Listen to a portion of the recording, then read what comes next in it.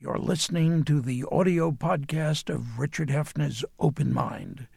For more information, visit 13.org/openmind.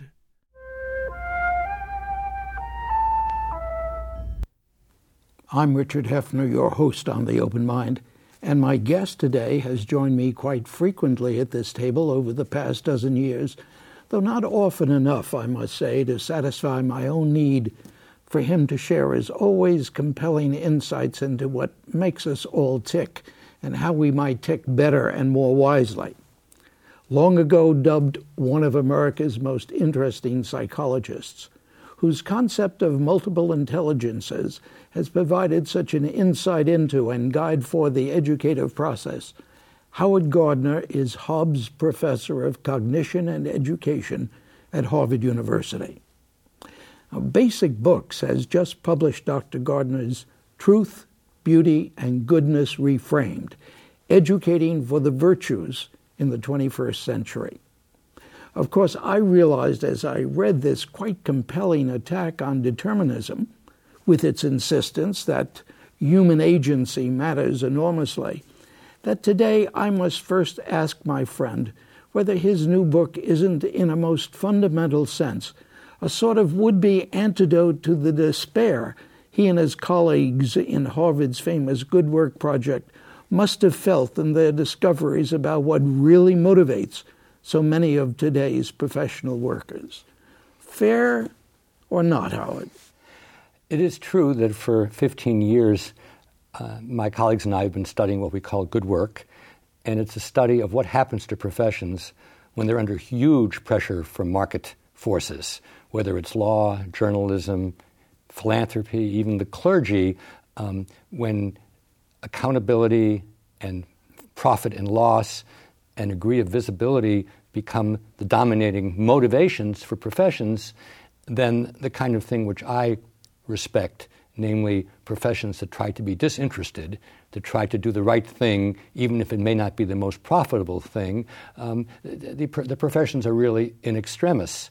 And both my discussion of truth and my discussion of goodness really address this issue in the 21st century. Beauty is a separate question.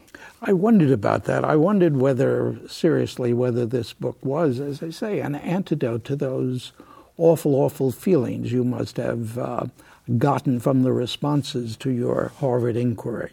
Well, let's be specific. Truth is being attacked in two ways. On the one hand, there is the postmodern critique, which says, who decides what's true? It's just a question of power. Whoever controls the microphone, whoever controls the press, they determine what's truth. On the other hand, there are the new digital media, the internet, the web, things like Wikipedia, where anything can be put forth, whether or not it has truthiness or complete falsity.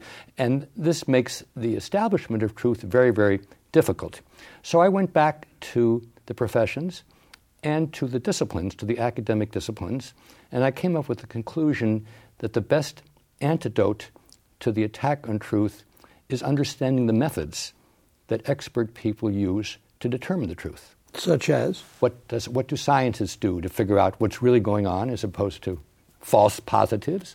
What do historians do to figure out what really happened? And so on. That's from the point of view of disciplines. And then when we go to the professions, is what I call practical truth. A journalist isn't just somebody who asks one person one question and writes it up, or sits in his or her office and says, what would it be? The good journalist, the journalist who is well-trained, asks many people questions, doesn't go off the record unless it's absolutely essential, is willing to confront somebody who's critical and say, I'm going to publish this tomorrow. What's your reaction? And those practical truths are equally important. So if you said to me as a teacher or as a parent, how can I help young people today, or people of any age, establish what's true, I say you have to understand the methods that human beings have developed over hundreds, if not thousands of years, of separating the truth from the chaff. And I think it can be done. Indeed, I'd even go further, Dick. I think at this point in human history, if you're willing to work at it, if you're willing to be skeptical without being cynical, the chances of establishing what's really true are greater than ever before. I think you and I have talked about this before. 30, 40 years ago, there were 3 networks. Walter Cronkite would tell us that's the way it is, and then Eric Sevareid would explain the reason. And this, I think, made many people feel good, but in fact, lots of things they said didn't have as much authentication as is needed. And now if you're willing to take the effort of looking at many, many different sources and evaluating them, the chances that you can really figure out things are greater. Now, you'll probably ask me how many people bothered to do that. I will ask you how many people bothered to do that. And I guess my answer is not enough. We're well aware in studying the digital media of what are called echo effects or mirror effects or the big sort, where people basically pay attention to those sources, those blogs, those websites, which are in agreement with their own judgments or prejudices, while ignoring those which challenge them. That's not a good situation. I often say I particularly value what happens Friday at 5 o'clock on National Public Radio when David Brooks and E.J. Dionne discuss what's happened this week. They don't agree, but they do it in a civil way. I think that's the kind of opportunity which the digital media provide, but not if you're only going to turn on Fox or MSNBC, which make no effort to really get the story right. But Howard, you write a new volume, a beautiful new volume, a good new volume, a truthful new volume, Truth, Beauty, and Goodness Reframed. What do you mean reframed? You say your subtitle, Educating for the Virtues in the 21st Century. You're saying that this is a temporal thing. Let me give you the background. I started as a psychologist and was interested in how the mind works. And what surprised me, particularly with reference to my work on intelligence, was that it was educators who really glommed onto my work. And I hadn't been trained particularly as an educator, but about 15 years ago, I sat down with myself and said, what do I see as the purpose of education? I wrote a book called The Disciplined Mind. We may have discussed it we did indeed. In the late 1990s. And I stated there a position which I believed in, but which I now realize was quite naive. I said the purpose of education is to help people understand what's true and what's not, what's beautiful and what's not, what's good and what's not. And I guess I took the man on the street, the woman on the street view that it was kind of obvious what's true, et cetera.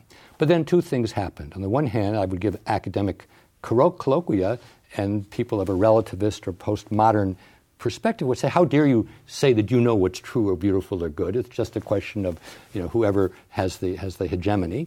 And then I began to observe my children and other young people and began to play around with the digital media myself. And I realized that the terrain was totally different than it was in the 1980s and early 90s, because anything could be posted, anything could be changed, anything could be morphed.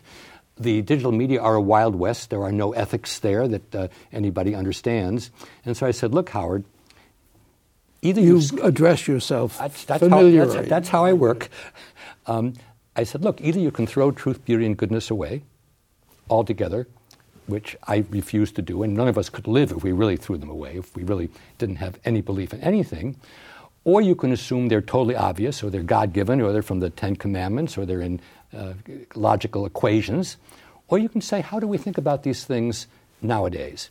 And what I would say if I was trying to justify the book, I think I've raised a question which every serious person has to address, namely, what's left of truth, beauty, and goodness in the 21st century? And if you don't want to scuttle them all together, how do you think about them as well as you possibly can? And I don't think I've got the answer completely correct, but I'm willing to say I think I've probably gotten closer to the answer than anybody else. And I hope people who doubt that will read the book and argue with me and tell me how I've gotten it wrong. Well, I've read the book, and I have the feeling beauty here is in italics. And I had the thought when I finished the book and I turned back and realized that it was quite appropriate because it's something aside, and that when you deal with truth and goodness, they're different. Why did you, or are you going to tell me you had nothing to do with the cover of the book? I certainly had a lot to do with the title of the book. Beauty actually is the most wonderful story. It's the one for which I think there are no negatives. There may have been an earlier time where there was a canon, and everything was judged about whether it had the right ratios and whether it was photographically realistic. That is gone. That is over. We now live in a situation where you can have access to any work of art ever created, whether it's visual, musical, performance. You can even interact, you can create things. And there's no reason in the world why you can't develop your own sense of beauty. And the analogy is food. If you lived among the bongo and you only ate what they did, you didn't have any real variety. But now anybody who lives in any kind of a modern country is exposed to many different cuisines. There's no reason to think that what you valued at 10 or 20 is what you have to value for the rest of your life. And you don't impinge on anybody else's sense of security by developing your own palate. In fact, it's wonderful. I think it's exactly the same situation with works of art. We can continue throughout our lives to develop our own aesthetic sense. We can determine what we consider as beautiful and why. It doesn't impinge on anybody else. But let me make two further points. One, I think this is most likely to happen if you develop what I call a portfolio, a personal portfolio which traces your own changing tastes over time. And I impose myself on the reader by showing how my taste has changed enormously over the last 50 years. In fact, the book is dedicated to the Museum of Modern Art, where a lot of my eyes were open, so to speak. And the other thing is that there is no reason in the world to challenge somebody's sense of beauty unless they can't see the difference or hear the difference between things. In other words, if your sense of beauty is only because it was done by Cézanne and you can see no difference between Cézanne and Paysanne and other people, then I don't take your sense of beauty seriously. It's no different than, Dick, if you said, well, this wine is so much better than that wine, and I blindfolded you and you couldn't taste the difference, and then it really is it's a judgment without basis. But I think nobody wants to fool himself or herself, and our taste should be based on discriminations we can make in our own work and the works of other people. So beauty is a great story because there's no villain. But because there's no villain, I guess I felt it was a less compelling story than Truth and Goodness, on which so much count. Except, as I say in the book, and this may be just me, I don't want to put words in your mouth, it might be about food. You and I have broken bread together. For many of us, what's most important in our lives, other than our family, is the chance to be involved with art. For me, it makes an enormous difference. I mean, I played the piano for many years. I was pretty good at one time. I go to concerts, plays, museums, whenever I can, and it's what gives meaning to my life. And I have more agency over beauty than over anything else. Aha. Yeah. Now we come to it, right? But I don't think people have put it quite that way. In fact, as you know, many aestheticians threw out the word beauty altogether.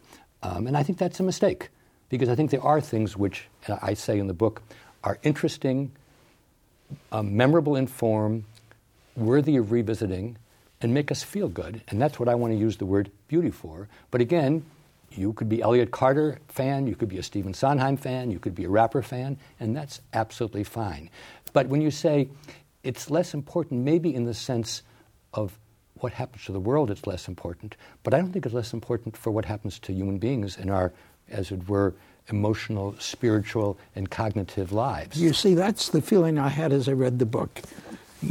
Although Truth and Goodness are here and very much here in the book, it's easier. You use the word agency. You don't have agency over truth and goodness. You do over beauty because it is so personal. That's right. But maybe, and I didn't do this in the book, in beauty I focus on art because that's what's important to me. But I could have focused on nature, which probably historically and prehistorically has been more important to people. I could also talk about human relations and people whom we value. We could think about our relationships with people, not in the sense of whether they're good or bad, but in the sense of do we want to be with them. And so I guess this is kind of an accordion.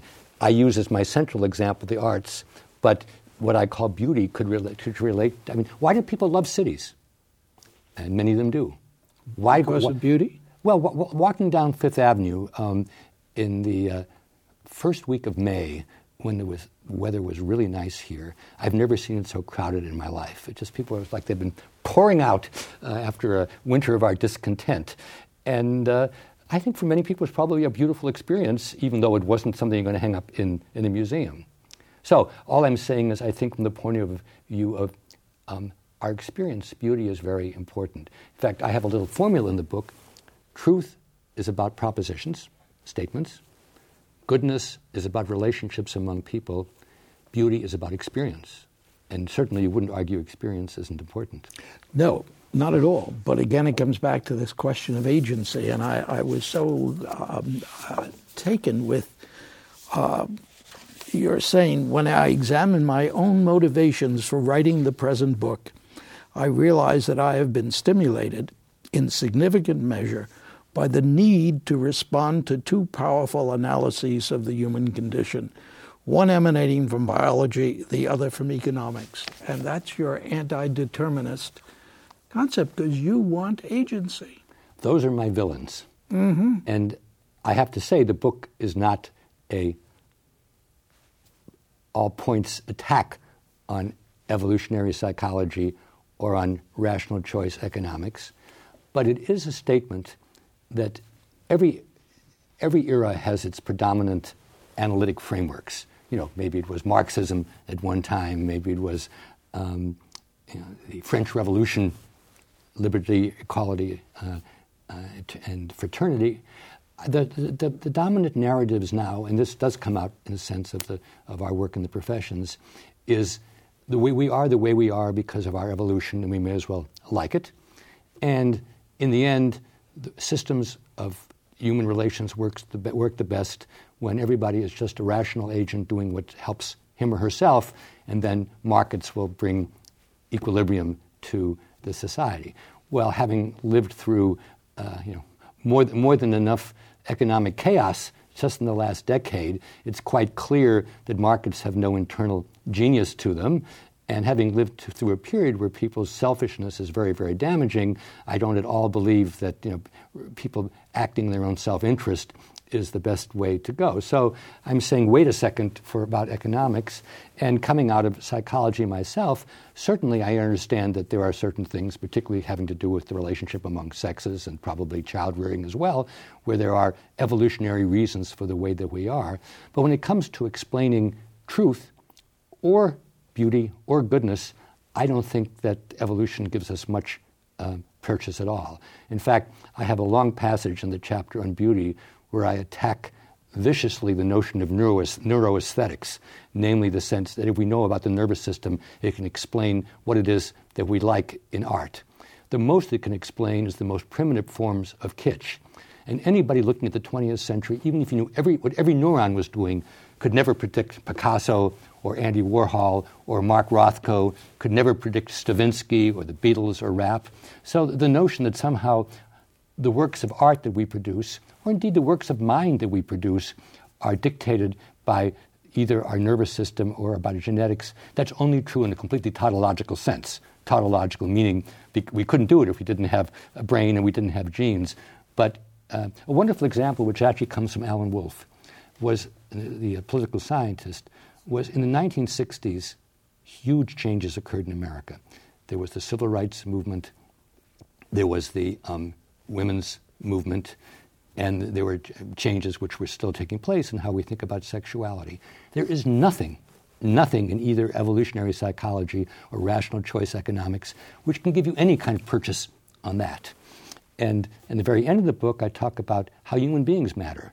I happen to think that Gandhi was the most important human being of the last 1,000 years. I didn't understand that. Explain it to us. Okay, but let me just say, there's no way anybody could ever have predicted a Gandhi or made him happen. You know, this was a guy who was born in India in 1860-something, and he came from a family with some political knowledge. He went to England, became a dandy, dressed to the T, fooled around with all sorts of vegetarian and spiritual things, then went to South Africa, was thrown off a train, and that's when it all started. Why do I think Gandhi is the most important person of the millennium? And I say millennium because I don't want to step on Christ's toes, because Gandhi realized that in this world we're not going to survive unless we can disagree and dispute without killing one another. And going beyond Christ's turning the other cheek, he actually worked out what my teacher called an algebra of how you can protest. And the influence he had in India, we could debate about. But the influence he had in America in the civil rights movement, in South Africa with Nelson Mandela, in China with Tiananmen, and now with the Middle Eastern Spring, where Tahrir Square in Egypt, people are standing there without guns. This is Gandhi. But it'll take long before everybody who's watching this program is dead to know whether Gandhi's message has been heard. But I really do think that, as Einstein said of Gandhi, it will be difficult for people to believe that a man like this could have walked the earth. And this doesn't mean that he was a saint in every way. I could give you pathography of Gandhi, which would take the rest of the show. But what we learn from people is that they all have flaws, but what they are at their best are the things which can inspire us. And I've already listed the inspiration that Gandhi had, which dwarfs the inspiration of any other figure in the last millennia. Howard, going back to your title, you chose it, Educating for the Virtues in the 21st Century. That's a strange way of putting. I think it puzzles me. I'm trying to figure out, what does it show? What does it tell about my friend Howard Gardner? Where is he today? That you see them and you want to educate us for them? I don't think so. You see something about the 21st century. Well, what is it? I think there are 2 points. One of the points which I actually like in the book is education is no longer for the first 20 years of life. It's a lifelong project, and here you and I are, in our elder years, continuing to probe for these things. We don't say, well, I figured truth out, or I'm not going to look at art anymore, or, there are no more ethical conflicts. It's a lifelong project. And the portfolio that I described in the arts is matched by what I call an understanding of method with respect to truth, and what I call a commons with respect to ethics. And the commons is where we discuss the ethical issues that come up all the time, which the Bible doesn't tell us how to handle, and the Golden Rule doesn't tell us how to handle. Do you publish bin Laden's photograph? There's no end. You can't open the Bible and figure it out. These are ongoing discussions, but what I believe in, if we have a commons where they can be discussed, this is where our insights come. So that's the first thing, is this is a lifelong enterprise. The second thing is that the digital revolution, which affects all of us, was something which couldn't have been anticipated in the middle of the 20th century. And it really does, its shadow is everywhere. I think ultimately it will be seen as important as the invention of writing and the invention of printing. But whereas it took centuries to see the effects of those, now all we have to do is look at digital natives, kids who are 20 or under, to see that they just process the world and think about the world very differently than those of us who are digital immigrants. And a wonderful thing which I talk about in the book is this is a place where young and old can really work together, because presumably old have some kind of experience, some kind of wisdom, which is not useless, but handling the technologies, understanding information, the way it's transmitted, being inside social networks are things which are so much in the fingertips of the digital natives that we cannot assume that we understand them as well and can do them as well. So it's a wonderful cooperative project, and I think it might give help to both ends of the age spectrum. So you see the digital age as creating the commons or recreating the commons. Well, in one sense, yes, it already exists because of the fact that anybody can connect to anyone else on anything. But as I said earlier, it's only a commons if we choose to take it. If we go in our own silo and only interact with people who just think the way we do, then it's a pseudo-commons. Well, what have we done?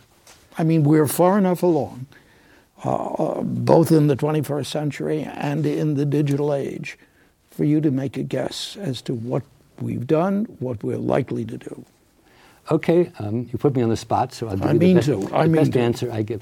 I think that for the people who are willing to work hard at it, the people who are really trying to, as it were, interrogate sources and willing to reflect deeply on ethical issues, the chances of getting it right, of reframing it appropriately, are greater than ever. If you look at the vast population, from everything I know, the issues are not very vivid yet in their minds.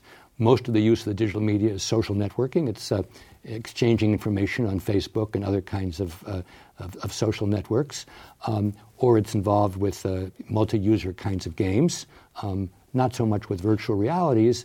And I would say that much of the use now is not particularly virtuous, whether it's malevolent? I think in most cases, no. I mean, we do know about bullying and cyberbullying and sexting and things like that, and those are things which need to be addressed. We do know about people illegally downloading, and that's a very difficult kind of issue to address. But I would say that here's the good news. There are positive examples with reference to truth, beauty, and goodness ushered in or at least amplified by the digital media, but we have to pay attention to those and try to learn from them.